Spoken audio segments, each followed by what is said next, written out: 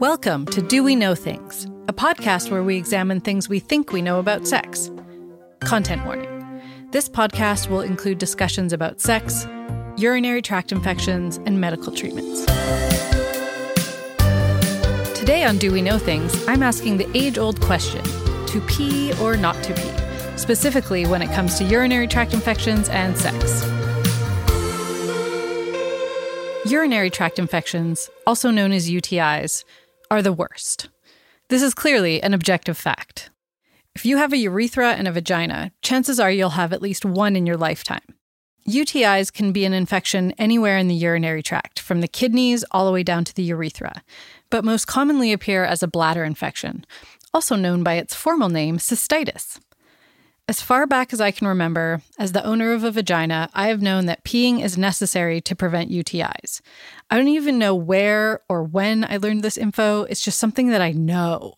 It was wisdom passed down through generations, and it was knowledge that I spread far and wide. I used to practically shout it from the rooftops, "Make sure you pee after sex!" Most people I know are aware of the peeing after sex rule for the care and keeping of the urinary tract. But is this true? Does peeing actually help stave off the agonizing hell of a UTI? If you've ever read any sort of media targeted at women, you will definitely think the answer is yes. This podcast is all about putting our assumptions, what we think we know about sex, to the test. So what does the research actually say on the topic of peeing and UTIs?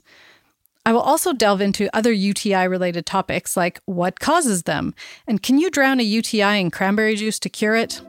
That's coming up on Do We Know Things? But first, on the last episode, when discussing sex and the coronavirus, I mistakenly said that COVID-19 was a name for the novel coronavirus. Very shortly after I published the episode, I realized that COVID-19 is actually the disease that is caused by coronavirus. The actual coronavirus is called SARS-CoV-2. I thought they were all just synonyms for one another, but I quickly realized my mistake. So I wanted to point that out so that I'm not spreading confusion about coronavirus. And here I am again, talking about the coronavirus. As I'm recording this, there are over 1.5 million diagnosed cases of coronavirus around the world and 80,000 recorded deaths. I am personally on day 26 of social isolation. It all still feels pretty surreal, and it feels strange not to talk about it. But that is not what today's podcast is about. I just wanted to acknowledge that we're still living in the midst of a global pandemic. It feels weird to go on as though things are normal, but that's probably the best thing to do. So without further ado, let's talk about urinary tract infections. So what is a UTI and what causes them? UTIs are caused when bacteria get into your urethra and travel up to various locations in the urinary tract, but most commonly the bladder. Different kinds of bacteria can cause UTIs, but the most common types are E. coli bacteria found in the anogenital region. The urethra is the tube that brings urine from the bladder to the outside of your body. It also does double duty carrying semen for people with penises. If you have a penis, your urethra is long and the bacteria have a much harder time making their way up to where they can cause problems. So the lifetime incidence of UTIs for people with penises is much lower than it is for people with vaginas. I had actually a pretty hard time finding recent data about the incidence of UTIs. It's difficult to track because it's not a reportable infection. But the estimates I found for lifetime incidence of UTIs for men range between 10 to 15%, and for women between 40 to 60%. And the sex breakdown for UTIs in the US is that 80% of UTIs are diagnosed in women. One of the most common causes of bacteria getting into the urethra is having sex. During sex, there's so much going on in the region with assorted fluids and appendages all rubbing around in the area. Interestingly, pretty much all of the studies I looked at only talked about intercourse as a cause of UTIs, and not any other sex acts. Often, the type of intercourse was not even specified, but it's likely assumed to be penis and vagina sex. Of course, there are other non-sex ways for bacteria to get into the urethra, such as generally poor hygiene, having a catheter, and really any other way that involves introducing foreign bacteria to the urethra. As risk factors, being sexually active versus not, and having more frequent sex are the biggest predictors. Basically, the more sex you have, the more risk there is of bacteria getting into the urethra. Also, having a new partner, which introduces new bacteria that your body isn't used to, is also a predictor. In the research done in the 90s and early 2000s, a factor that seemed to play a role is spermicide on both condoms and diaphragms. But spermicide is not really used these days, so it isn't really relevant anymore. I also want to note that all of the studies on UTIs are correlational. Basically, they look at people who have UTIs and people who haven't had UTIs and ask them about a bunch of behaviors and see what emerges. A proper experiment would have to randomly assign one group of people to not have sex for a year and another group of people to have their regular amount of sex for a year and see if the no sex group ended up with no or fewer UTIs than the sex group. That likely could not be done because people who regularly have sex would probably not sign up for a study where they might be assigned to not have sex for a year. There does seem to be a pretty consistent correlation between sex and UTIs, though. If you have had a UTI, you will know it is hell on earth. I went through a phase in my early 20s where I had a UTI almost every month for a year. It was actual torture. Even now, I have major anxiety when I even think I might be getting a UTI, and I haven't had one in a really long time. When you have a UTI, often one of the symptoms is that it hurts to pee. Yet you feel like you need to pee constantly.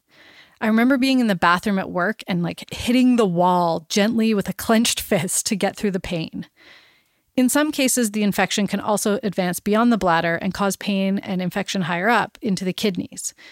UTIs are painful and can advance to being serious, so it makes sense that people are vigilant about them and try to do things to prevent them.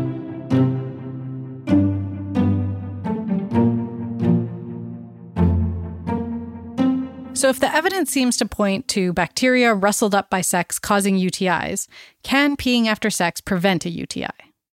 As a professional UTI haver back in the day, I perfected the art of tucking and rolling and running to the bathroom immediately after sex. I was a devout practitioner of the immediate post-sex pee.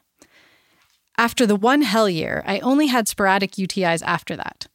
The last really bad UTI I had was when I was on vacation. I made the intentional choice not to pee after sex. It was late, I was tired, and I just wanted to sleep. And within 24 hours, I was in agony. That swift and certain punishment really cemented for me the importance of the peeing after sex practice. Clearly, this one-time experience was definitive proof. I became even more vigilant. As you can see, my brain was convinced that peeing after sex works. But what does the research actually say?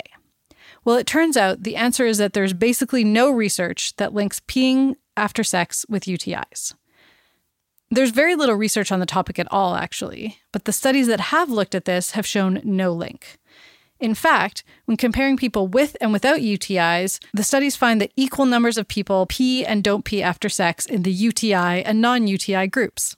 So there's no scientific evidence that peeing after sex reduces the chance of getting a UTI. So why do so many people rush to pee after sex?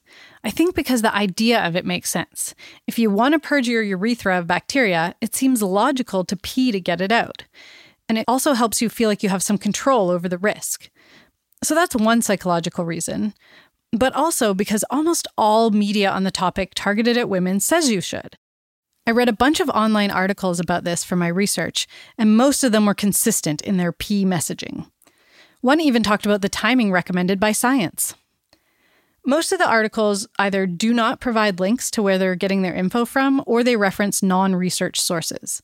But even when they link to research-adjacent sources, those sources say things like, quote, "Although there's no proof of prevention, women should urinate after sexual intercourse because bacteria in the bladder can increase by 10-fold after intercourse," unquote. Another article from Harvard's health website, which should be a reliable source, also says there's no evidence to support peeing after sex, but then it quotes a Harvard faculty member saying that even with no evidence to support it, it can't hurt, so why not? I also looked to see what the American College of Gynecologists website had to say about this. Their website is a reliable source of information that people can readily access, and it notably does not mention urinating after sex at all. While clearly some medical sites got it right, it's frustrating to see that even with no evidence to support its effectiveness, medical professionals are telling people with vaginas, mostly women, that they should probably pee after sex just in case. On the one hand, I get the point that if it maybe can help, then why not? But the effect of this demand was really driven home when I read what Dr. Jen Gunter had to say about it in her book, The Vagina Bible. She says that these recommendations that fall under, well, it can't hurt, so why not, are actually a burden to women. Gunter puts it in the context of all of the ways we burden women, saying, quote, "Every time we make women jump through another useless hoop to get better, we add a burden, be it financial or emotional," unquote. Reading that, it really hit me how this peeing after sex thing is actually an infuriating waste of time, energy, and relaxation. I unintentionally stopped peeing after sex years ago. I don't even know how it happened. I just noticed one day, a couple years ago, that I wasn't doing it anymore. And I haven't been suffering agonizing UTIs either. I also had a revelation while I was making this podcast that if peeing after sex worked, why did I get so many damned UTIs? I had so many, for years. I always peed after sex. I clearly ignored all of the evidence I had that peeing didn't really work. But that one time when I didn't pee and got a UTI, I was convinced that was solid evidence of the effectiveness of peeing. In psychology, we call this confirmation bias. It's a phenomenon where we notice and remember evidence that fits into our pre-existing beliefs and diminish, not notice, or forget things that don't fit in with our beliefs. There were probably other times I didn't pee and didn't get a UTI, but my brain doesn't remember them because they didn't line up with my beliefs. And this is why we need controlled research to actually study things, because our brains are not objective observers of the world. So I think it's relatively clear that there's no link between peeing after sex and UTIs for people with vaginas.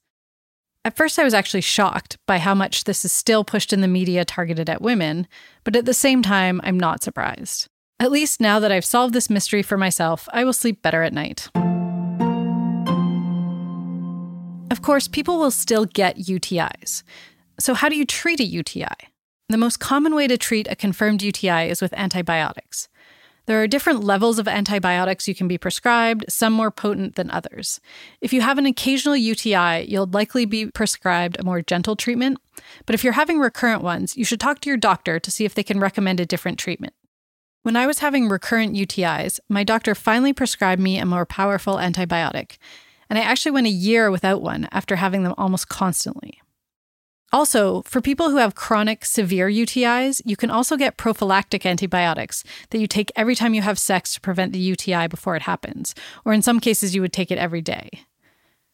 I also want to give a shout out to Azo pills. These pills don't treat the UTI, but they do treat the pain associated with it. In the US, these pills are available over the counter and have truly been a lifesaver for me many times. When I moved back to Canada in 2010, I hoarded them in case of an emergency, because in Canada you have to get a prescription for them. I'm happy to report that my UTI anxiety has drastically decreased, and I no longer feel like I have to have Azo pills on hand at all times. Another non-medical treatment that's often discussed is cranberry juice and cranberry extract. Cranberries do have a property that blocks bacteria from adhering to the urethral wall, but it's unclear how effective it is when taken orally. Anything taken by mouth has to go through many processes of digestion before becoming available to be used by the body. So a concern with oral formulations is always how to ensure its usefulness, also known as bioavailability, at the end of the digestion process. The evidence seems to be relatively clear that cranberry juice is probably not super effective because it doesn't include high enough doses to really do anything. However, you can buy cranberry extract that is potentially more concentrated.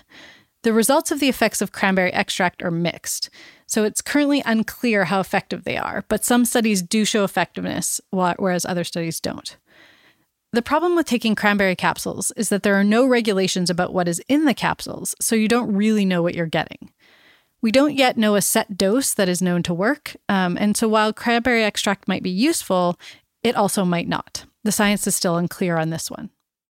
Some UTIs can clear up without treatment, so antibiotics and cranberry are not always necessary. In general, it can be helpful to make sure you drink lots of water and other fluids to at least have some liquids available for when you pee 100 times a day.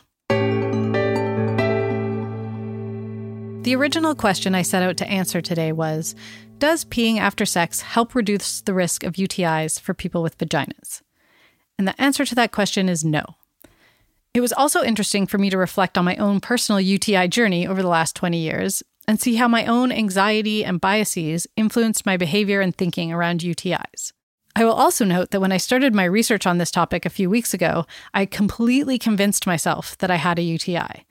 However, the symptoms seem to have gone away now. Who knows if I actually did have one? The brain is a magical and terrible thing. If you think you have a UTI, please contact your doctor, especially if it's causing you a lot of pain. And especially if you start experiencing pain in your sides or back, as that can be an indicator of the infection advancing to something more severe. Also, if you have access to them, azo pills can drastically reduce the pain you experience, although they will dye your urine bright orange and sometimes your underwear. Sex does increase your risk of getting a UTI if you have a vagina. Sex always comes with some level of risk, and getting a UTI is one of those risks, unfortunately. If you have chronic UTIs, though, and the treatments you've been using haven't been working, please talk to your doctor about additional treatment options. That's all for this week's episode.